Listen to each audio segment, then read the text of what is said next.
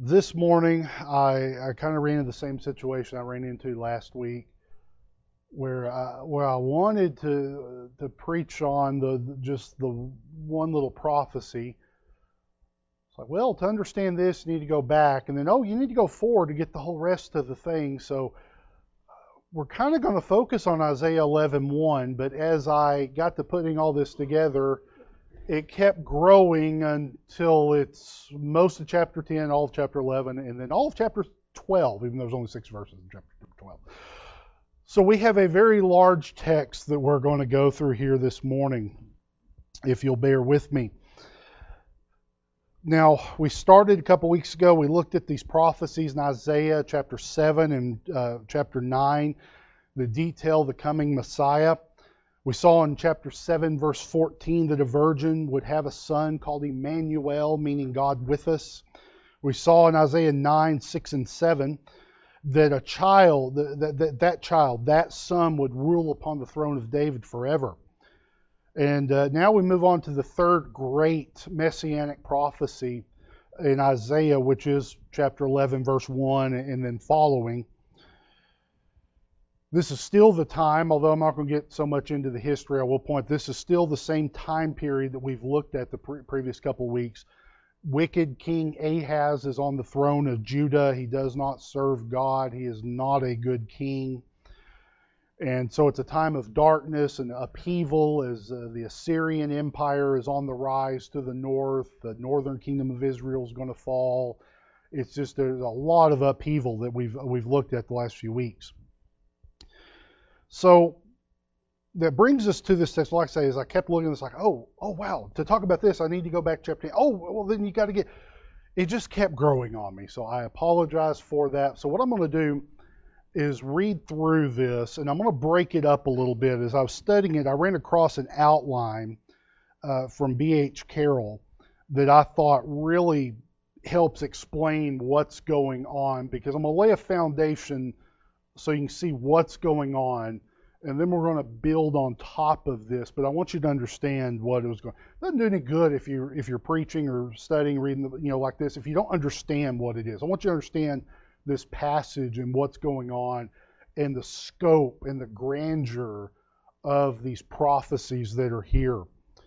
The first section that we find, there's two great sections, but the first section deals with the exaltation and then humiliation of the kingdom of Assyria. This is chapter number 10, verse number 5 through 27. God is going to use that kingdom of Assyria, this burgeoning world empire, to destroy the northern kingdom of Israel, and then to come down and attack and really to purge the southern kingdom and help try to turn them back to him. Each of these sections have 5 divisions, so there's 10 divisions here I'm going to mark. But the first division of the first section concerns the powerful Assyria empire, their power, the rise, and how God is going to use them to judge his people. So Isaiah 10, verse number 5. O Assyrian, the rod of mine anger and the staff in their hand is mine indignation. I will send him against an hypocritical nation. Against the people of my wrath will I give him a charge, to take the spoil and to take the prey and to tread them down like the mire of the streets. Howbeit he meaneth not so, neither doth his heart think so, but it is in his heart to destroy and cut off nations, not a few.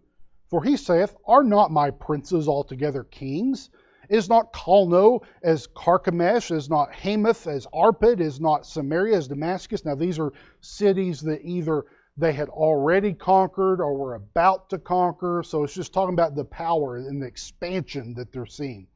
Verse 10, As my hand hath found the kingdoms of the idols, and whose graven images did excel them of Jerusalem and of Samaria, shall I not, as I have done unto Samaria and her idols, so do to Jerusalem and her idols?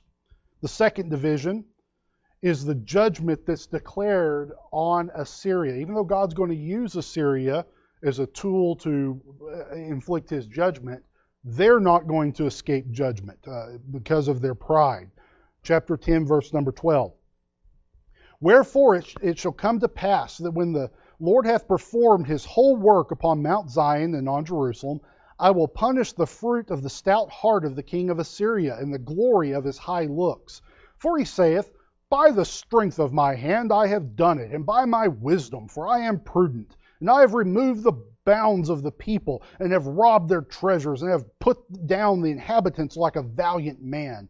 And my hand hath found as a nest the riches of the people, and as one gathereth eggs that are left, have I gathered all the earth, and there was none that moved the wing, or opened the mouth, or peeped.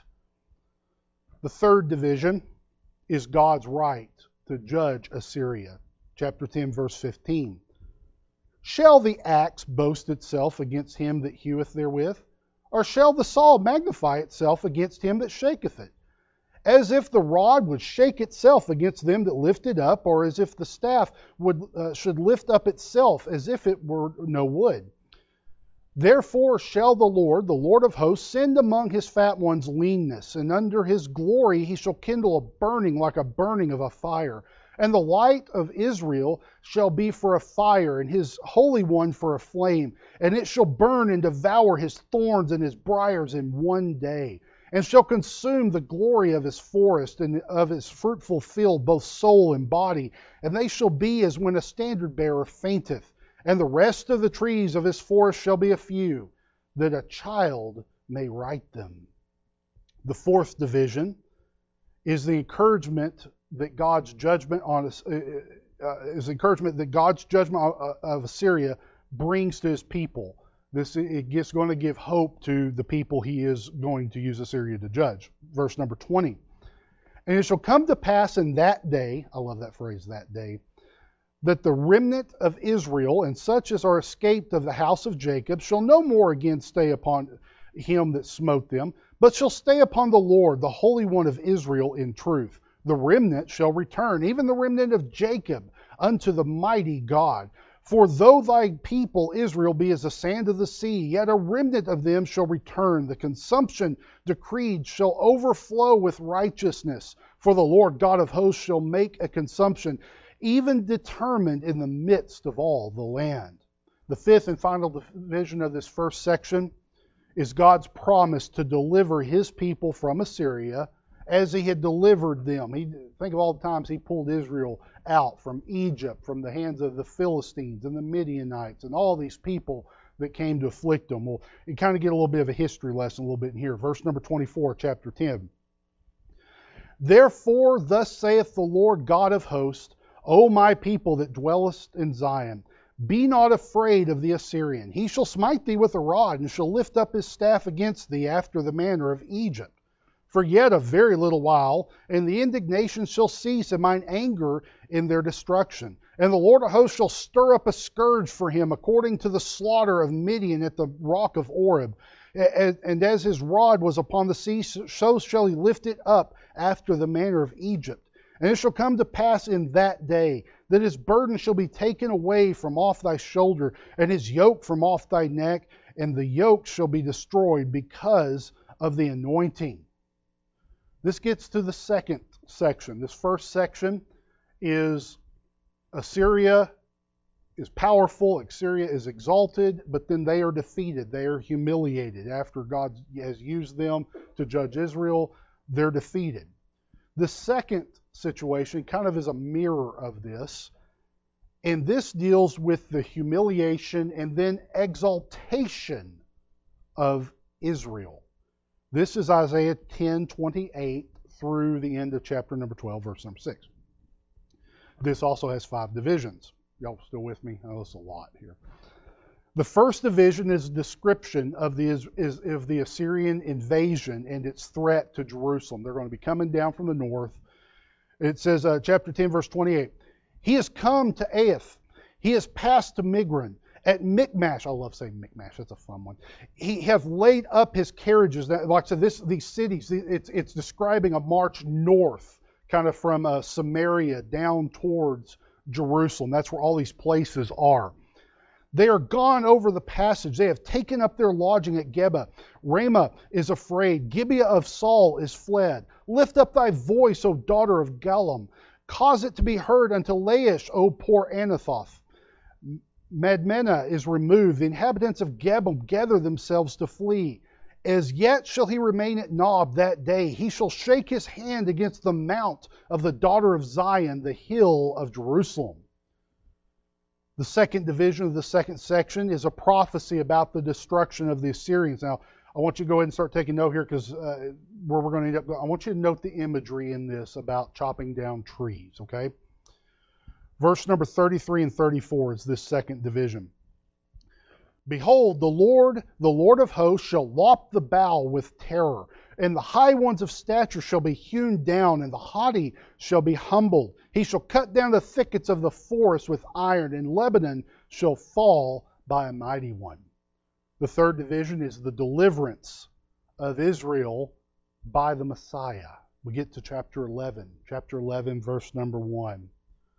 And there shall come forth a rod out of the stem of Jesse, and a branch shall grow out of his roots.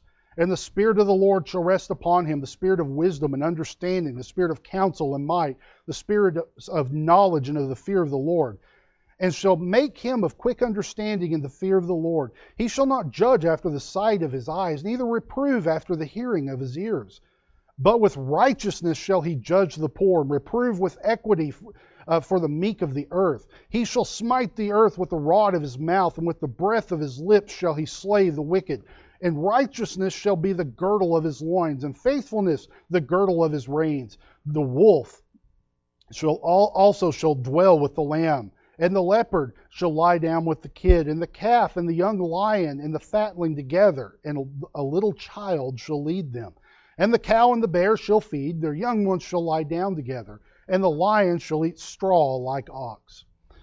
And the sucking child shall play on the hole of an asp, and the weaned child shall put his hand on the cockatrice's den.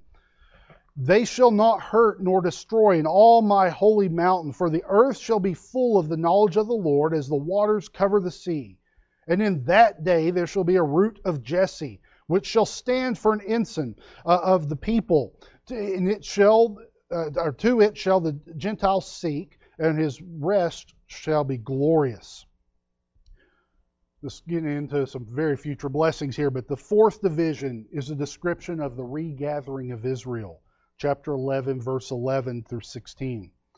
And it shall come to pass in that day that the Lord shall set his hand against again the second time to recover the remnant of his people, which shall be left from Assyria, and from Egypt, and from Pathros, and from Cush, and from Elam, and from Shinar, and from Hamath, and from the islands of the sea. And he shall set up an ensign for the nations, and shall assemble the outcasts of Israel, and gather together the dispersed of Judah from the four corners of the earth. The envy also of Ephraim shall depart. That's talking about the northern kingdom. And the adversaries of Judah shall be cut off. Ephraim shall not envy Judah, and Judah shall not vex Ephraim. But they shall fly upon the shoulders of the Philistines towards the west. They shall spoil them of the east together. They shall lay their hand upon Edom and Moab, and the children of Ammon shall obey them. And the Lord shall utterly destroy the tongue of the Egyptian sea. And with his mighty wind shall he shake his hand over the river, and shall smite it in the seven streams, and make men go over dry shod. And there shall be an highway for the remnant of his people, which shall be left from Assyria, like as it was to Israel in the day that he came up out of the land of Egypt. And the fifth and final division is the song of praise that is offered by Israel, the people of the Messiah's kingdom, after their deliverance here. Isaiah 12, verse 1. And in that day thou shalt say, O Lord, I will praise thee. Though thou wast angry with me, thine anger is turned away, and thou comfortest me. Behold, God is my salvation. I will trust and not be afraid. For the Lord Jehovah is my strength and my song. He also is become my salvation. Therefore, with joy shall he draw water out of the wells of salvation. And in that day shall ye say, Praise the Lord, call upon his name, declare his doings among the people, make mention that his name is exalted. Sing unto the Lord, for he hath done excellent things. This is known in all the earth. Cry out and shout, thou inhabitant of Zion, for great is the Holy One of Israel in the midst of thee. Let's probably the longest I've ever taken time just to get past reading our text. There's a lot there to get into. Two major themes we identified in the two major divisions there. First, we saw the rise and fall of Assyria, and the second, we saw the fall and rise of Israel. There's a beautiful balance or symmetry to this section.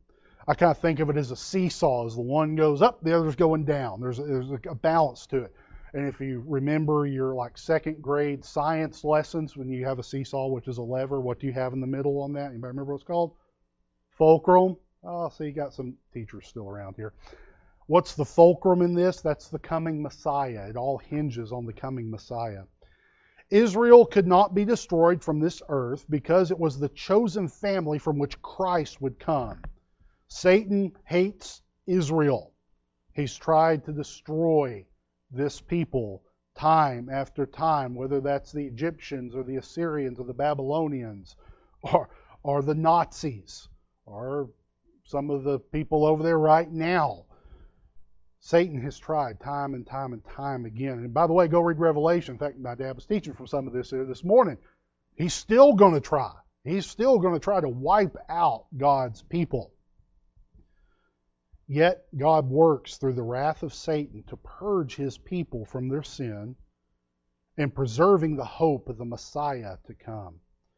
Also, the scope of this passage from chapters 10, 11, and 12 is just amazing. It's astounding. It's like stepping up and looking at the scale and scope of the Grand Canyon, the giant panoramic view. What you see laid out before us here in the history, the pre-written history. It's prophecy. Prophecy is pre-written history that God is laying out before us. It is awe-inspiring. I hope you can see and identify and appreciate these great themes.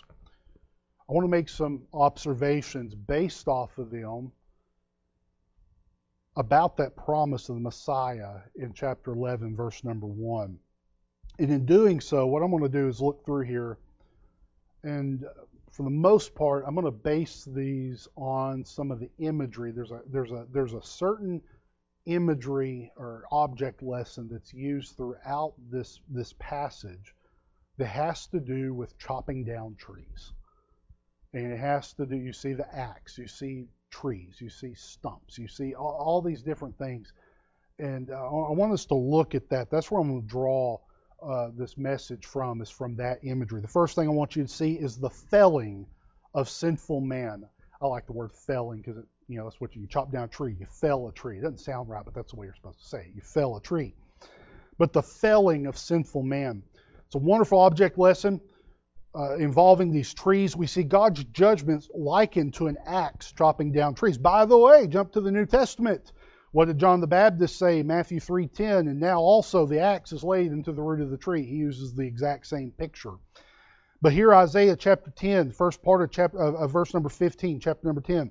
Shall the axe boast itself against him that heweth therewith, or shall the saw magnify itself against him that shaketh it? The picture of God's judgment is seen as God using an axe, that's the Assyrian nation, to chop down, that's judgment, a tree, and that's talking about his people, Judah. So this picture of judgment is played out here. Specifically here, God is calling out Assyria's pride, that they could do nothing without God willing or working it. But not only is the chopping down the tree a picture here of God's judgment on Israel, but it's also used for God's judgment on Assyria. Verses 18 and 19 of chapter 10. And shall consume the glory of his forest and of his fruitful field, both soul and body, and they shall be as when the standard bearer fainteth. And the rest of the trees of his forest shall be few, that a child may ripe them. I was driving down over, going to mom and dad's house, and right before you get to their house, before you hit that corner there, on the left-hand side, they're clearing out some trees. And you know what they do? They go out there and they put some tape around that marking tape, around the trees they want to save. But they got bulldozers and they're burning off what they're clearing out.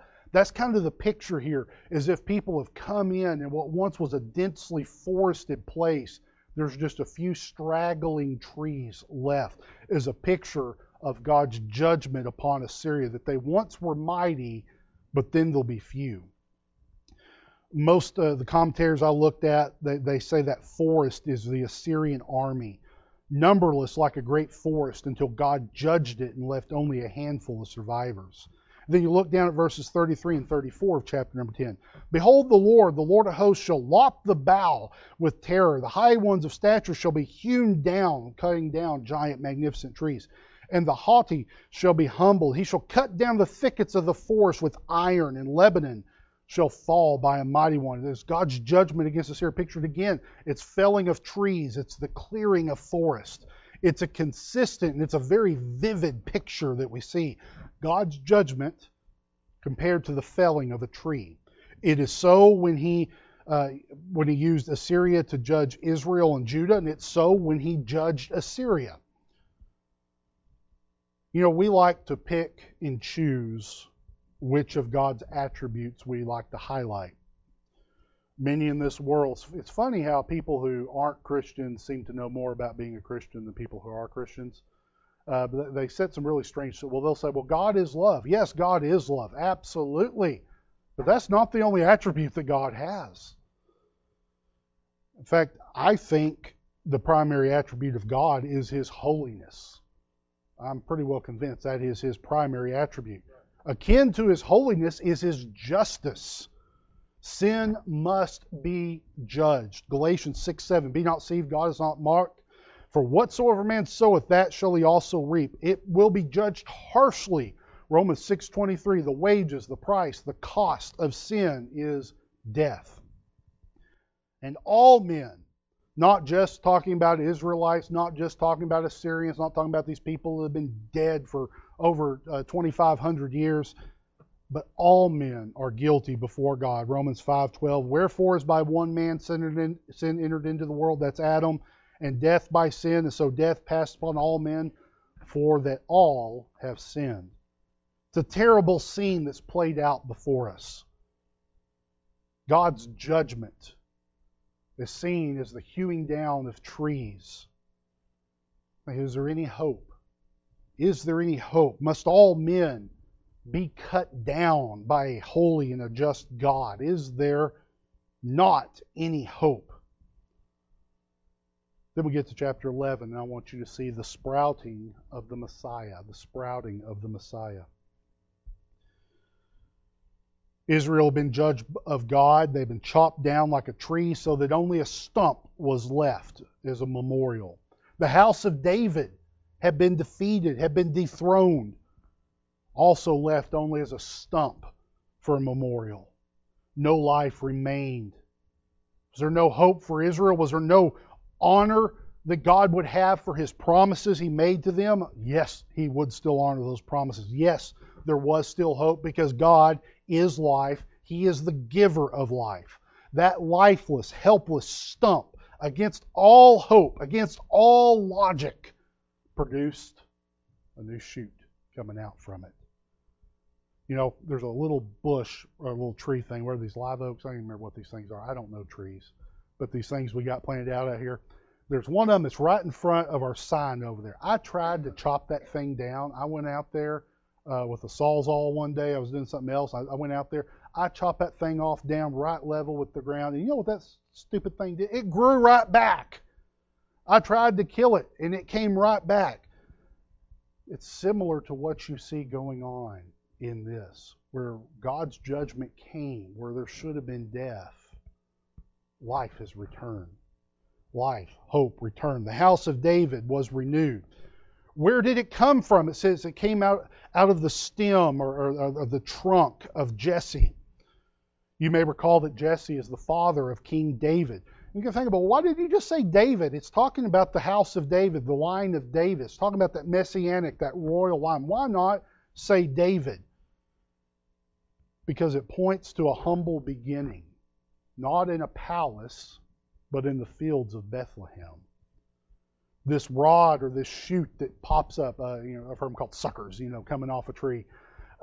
These things pop, it comes up. It grows into its own branch. Who is this rod and who is this branch? It is Jesus Christ. born 2,000 years ago in Bethlehem in Judea. He is the source of life and hope for all mankind. While all men were sinners before a holy and a just God, Christ knew no sin. While all men are dead in their sins, Christ is the way, the truth, and the life. How can we have an escape from the judgment of God upon our sins? Well, Hebrews 2:3 tells us that there is an escape, that there's a great salvation that we must not neglect. To neglect or reject the great salvation is to have no hope. I may be mixing metaphors a little bit here. If you'll forgive me, I may be connecting some things. I don't think I'm too far off, but the pictures may not be perfect in getting these things together. But as I was thinking about these trees and Christ as the branch and this picture of a plant, I thought to John 15, where Christ tells his disciples, I am the true vine, and my Father is the husbandman. Every branch in me that beareth not fruit, he taketh away, and every branch that beareth fruit, he purgeth it, that it may bring forth more fruit. Now ye are clean through the word which I have spoken to you. Abide in me, and I in you. As the branch cannot bear fruit of itself, except it abide in the vine, no more can ye, except ye abide. It says, you want life, you have to be with me. I am the vine, ye are the branches. He that abideth in me, and I in him, the same bringeth forth much fruit. For without me ye can do nothing.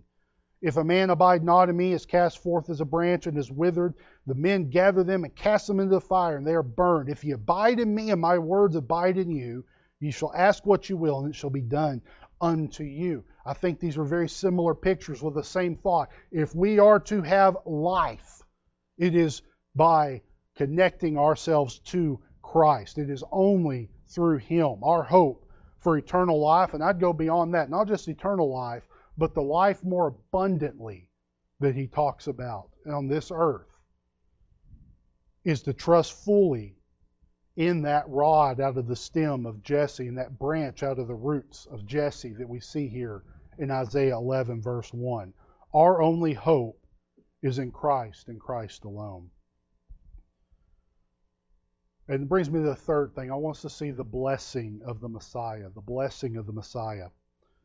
That appearance of the Messiah in this passage, right there in chapter 11 verse number 1, completely shifts the tone of this passage. Where once was darkness and judgment, now there's light, there's blessing. We see a day that is yet to come, a fulfillment of the promises of God. The Savior who suffered on the cross for our sins, who defeated death with His resurrection, will come again to this earth.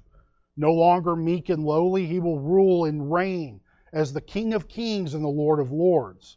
Hey, Christ isn't finished yet. Look down at verse number 10 of chapter 11. And in that day there shall be a root of Jesse, which shall stand for an ensign of the people. To it shall the Gentiles seek, and his rest shall be glorious. I think that's my favorite little phrase, those two words, that day. When you read these prophetical books, the writings of the prophets, I love that phrase, that day. Because they're looking beyond their present situation and seeing something to come. They're seeing a day that's far off. It's a great day that is coming. And what will be in that day? In that day, Christ, the root of Jesse, will be exalted above all the earth. In that day, all the peoples of the earth will worship Him and be blessed by Him. In that day, Israel will be regathered and honored. That's basically the rest of chapter 11 there. In that day, the earth will be filled with the praises of God. That's chapter number 12. It has echoes, by the way, chapter 12 has echoes of the song of deliverance, I think, from that Moses and Miriam led the children of Israel in singing after they were delivered from the Red Sea. I think this is one of those new songs. I love that phrase, new song. Those are songs of deliverance, thanking God for bringing people through times of trouble. And I think this is one of those. And it ought to be in the hearts and on the lips of all of God's children. Chapter 12, there's two verses to this song. The first verse, I think, is what God has done for us. And the question I ask you this morning, do you know this for yourself? If you look there at chapter number 12 and you see this very personal expression, can you sing this and say, yeah, that I can say that and say that honestly? Someone said Christians are some of the biggest liars in the world because the songs we sing in church, we sing I Surrender All and we don't. We sing Sweet Hour of Prayer and we don't. But can you look at these words? Can these come from your mouth and from your heart? O Lord, I will praise thee. Though thou wast angry with me, thine anger is turned away, and thou comfortest me. Behold, God is my salvation. He's brought me through. I will trust and not be afraid. For the Lord Jehovah is my strength and my song. He also has become my salvation. We like to have our own strength. We like to rely on everybody else's strength, but we need to rely on His strength. Therefore, with joy shall ye draw out water out of the wells of salvation. Is there joy? Is there peace in your heart tonight, this morning, wrong part of the day? Do you have that? I'll tell you how to get it. You need to go back and reconnect with the branch. Go get reconnected with Him. He's the giver of life. He's the giver of peace. The second verse of this song is our praises unto Him. My question this morning is, are you praising Him? It says, praise the Lord. Call upon His name. Declare His doings. By the way, I like that. It's all about Him. It's not, hey, look what I did. Look what God did. Declare His doings among the people. Make mention that His name is exalted. What are we living our lives for? To exalt ourselves, to exalt our employer, to exalt our whatever. That blank needs to be our lives, or to exalt Him, to exalt Christ. Sing unto the Lord, for He hath done excellent things. This is known in all the earth. Cry out and shout, thou inhabitant of Zion, for great is the Holy One of Israel in the midst of thee. As musicians come this morning, it's a little bit different kind of a message, I know, but Jesus Christ, the new sprout springing from the stump of Jesse's line. He came the first time, and it's just kind of hinted out here. A lot of this prophecy in chapter 11 deals with the second coming, what He's going to do when He comes again. But Christ, the branch, came. And talking about the images of trees, He died on Calvary's tree. Why did He do that? So that we could have life in Him. Most important question we have this morning is, do you have that life within you? He is the source of life. I can go out here to one of these little trees and I can break off one of those branches. I actually did that. We had some that were dying. We didn't know what was going on, and I went out here and snapped off a branch, and I took it over to the garden center and showed it to them. I was like, what is this? What's going on? You know what happened to that branch when I snapped it off? It died. It was cut off from life. For it to live, it had to be connected to the tree. It had to be connected to the branch. Friends, it's such a simple illustration, but are you connected to Him this morning? For your life, for your hope, for your strength, for your peace? Are you connected to the branch? Do you know Him? What number there, Owen? 139 in the Heavenly Highways. If you want to sing along with the invitation song, if you'll stand, we'll have a short time of invitation. Let's pray. Heavenly Father, Lord, that's kind of a complicated message, I know. I really wish I could have compressed the specter, the grandeur of this passage down and make it as simple as I can. I don't know that I've done that this morning, but Lord, I marvel at your greatness in this. I marvel that Christ would come. I marvel of the hope. I marvel that, yes, you're a God of justice, but you're also a God of mercy and grace, and that life can come again even after death and annihilation. Lord, that hope is only in Christ.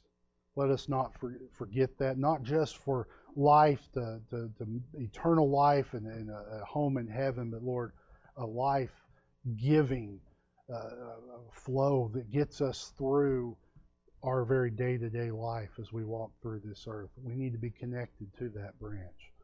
Lord, I know it's some very simple imagery here, but Lord, how powerful is this truth that Christ came, that Christ is coming again, that He will rule all things. Lord, we need to be connected to Him. Challenge us, I pray, some simple thoughts, Lord, from a very powerful, very grand portion of Scripture here this morning. Challenge us in this invitation, I pray, in Thy holy name. Amen.